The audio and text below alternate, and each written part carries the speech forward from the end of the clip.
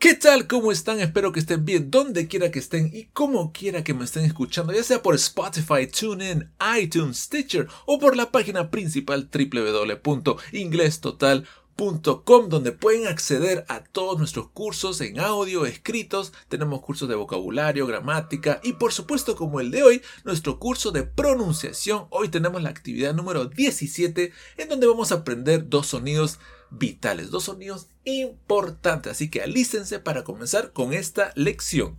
No se olviden de seguir esta lección con la clase escrita en inglestotal.com para que ustedes puedan complementar este audio con una clase, por supuesto, que pueden seguir en línea. Y si te gusta cómo enseño, contáctame por WhatsApp al signo de más 51 99 7746 013 y también sigue nuestra otra página inglesaudio.com.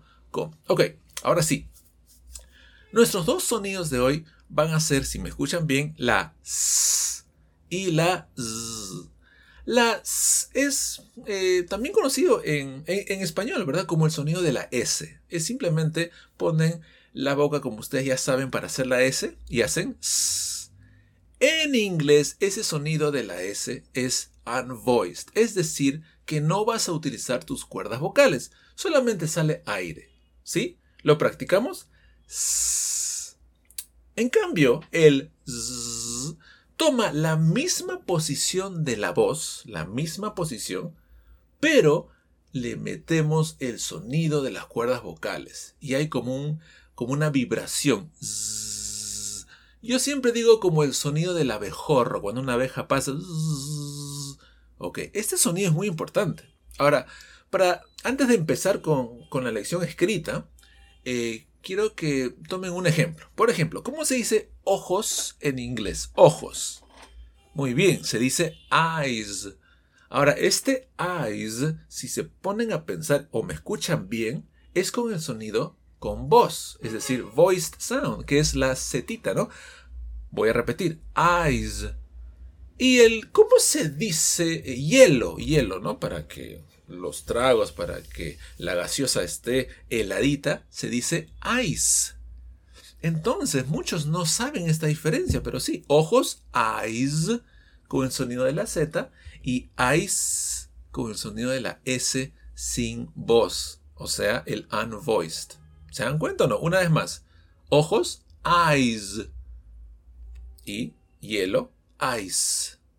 Entonces esto nos da pues una buena pronunciación y también acuérdense que una buena pronunciación mejora nuestra comprensión auditiva. Comencemos con el sonido sin voz, sin vibración, que es S. Repeat, S, que como dije es muy parecido al español. Ahora, ¿cómo se escribe esto? Se escribe con una S muy común, ¿verdad? Como sit, sentarse. Sister, hermana, y bus. También con la doble S como clase, class. O como lentes, glasses.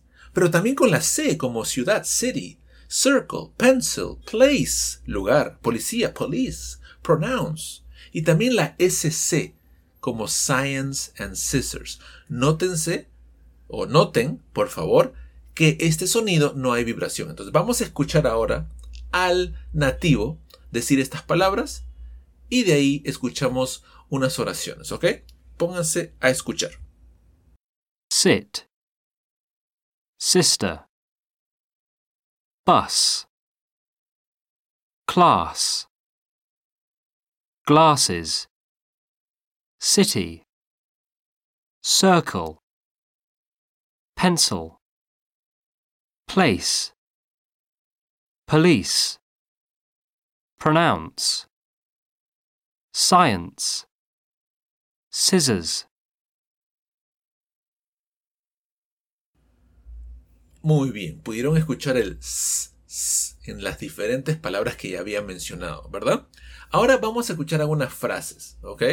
Vamos a escuchar las frases que pueden verlas, están escritas en Inglés Total, que la primera es Summer in the City, que es como decir verano en la ciudad. Summer in the City. Después una pregunta, have you seen my glasses? ¿Has visto mis lentes? Have you seen my glasses? Ojo, no tienen que entender la gramática, todo. Estamos enfocándonos en pronunciación. La tercera es, so, I'll see you in the same place next Saturday. Acá una observación. La X tiene un sonido que también es, acaba en S. Es como una K y una S, que es X, X, como next. ¿Okay? Así que por eso que también se le resalta eso. Siguiente oración. I saw your sister on the bus yesterday. Vi a tu hermana en el bus ayer. I saw your sister on the bus yesterday. Y el último es my science lessons were the most interesting. ¿Ok? Nótense y ahora van a escuchar al nativo cómo se reproduce este sonido s, s, s. 1. Summer in the city. 2, Have you seen my glasses? 3, So, I'll see you in the same place next Saturday. 4, I saw your sister on the bus yesterday. 5, My science lessons were the most interesting. Muy bien, hasta ahora todo bien, ¿verdad? Porque dirán, bueno, profesor, esto es como lo español, o sea, es igual. Ok, ahora vamos con el siguiente sonido. El siguiente sonido, como dije, la misma posición de la boca, solamente que van a agregarle vibración, las cuerdas vocales. Va a ser así. Zzz, zzz, zzz, ¿ok? Ahora, ¿cómo se escribe? Bueno, parecido con la S. También se puede escribir con la S, como en gives.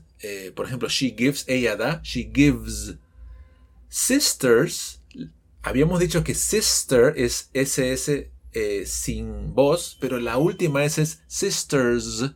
Noten el último, sisters. La palabra fácil, easy.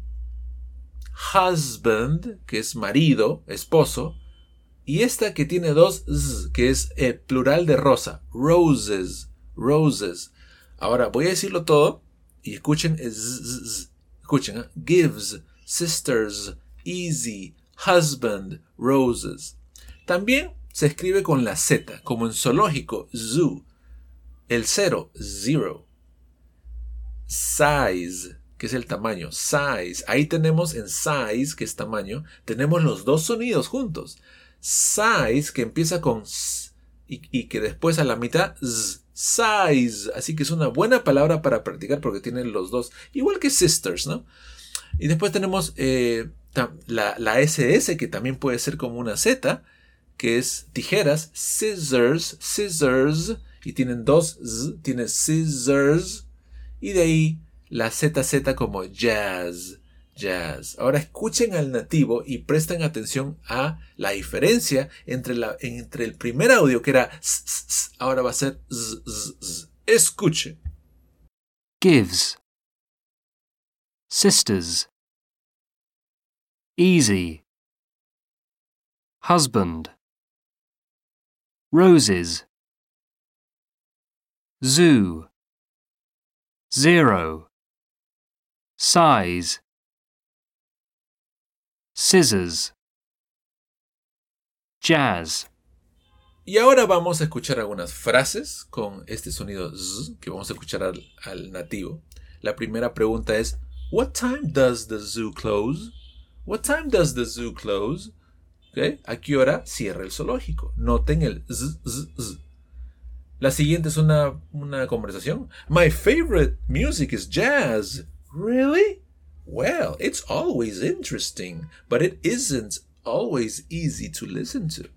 Y la última frase, las rosas son mis flores favoritas. Roses are my favorite flowers. Entonces quiero que escuchen al nativo y que escuchen este z, z, z, y regresamos con mis conclusiones y mi despedida.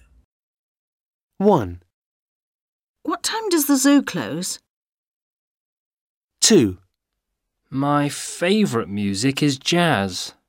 Really? Well, it's always interesting, but it isn't always easy to listen to.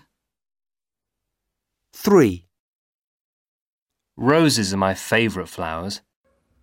Muy bien, han escuchado al nativo, han escuchado la pronunciación, las diferentes frases entre el s y z.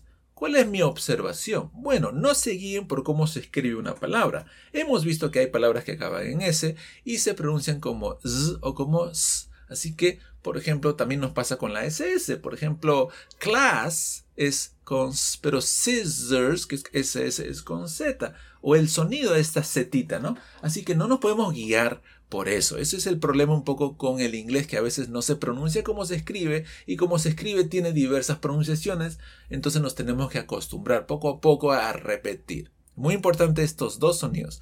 Muchas gracias, espero que te haya gustado esta clase, y si te ha gustado mucho, contáctate conmigo para que puedas obtener clases particulares conmigo o grupales por Zoom. Ya saben, pueden contactarme al correo contacto@inglestotal.com o al número que ya di al comienzo, que era el signo de más 51997746013 por WhatsApp. Recuerden de seguirnos también en Telegram, que tenemos muchos libros gratis y mucho material gratis en Telegram. Nos buscas como Inglés Total.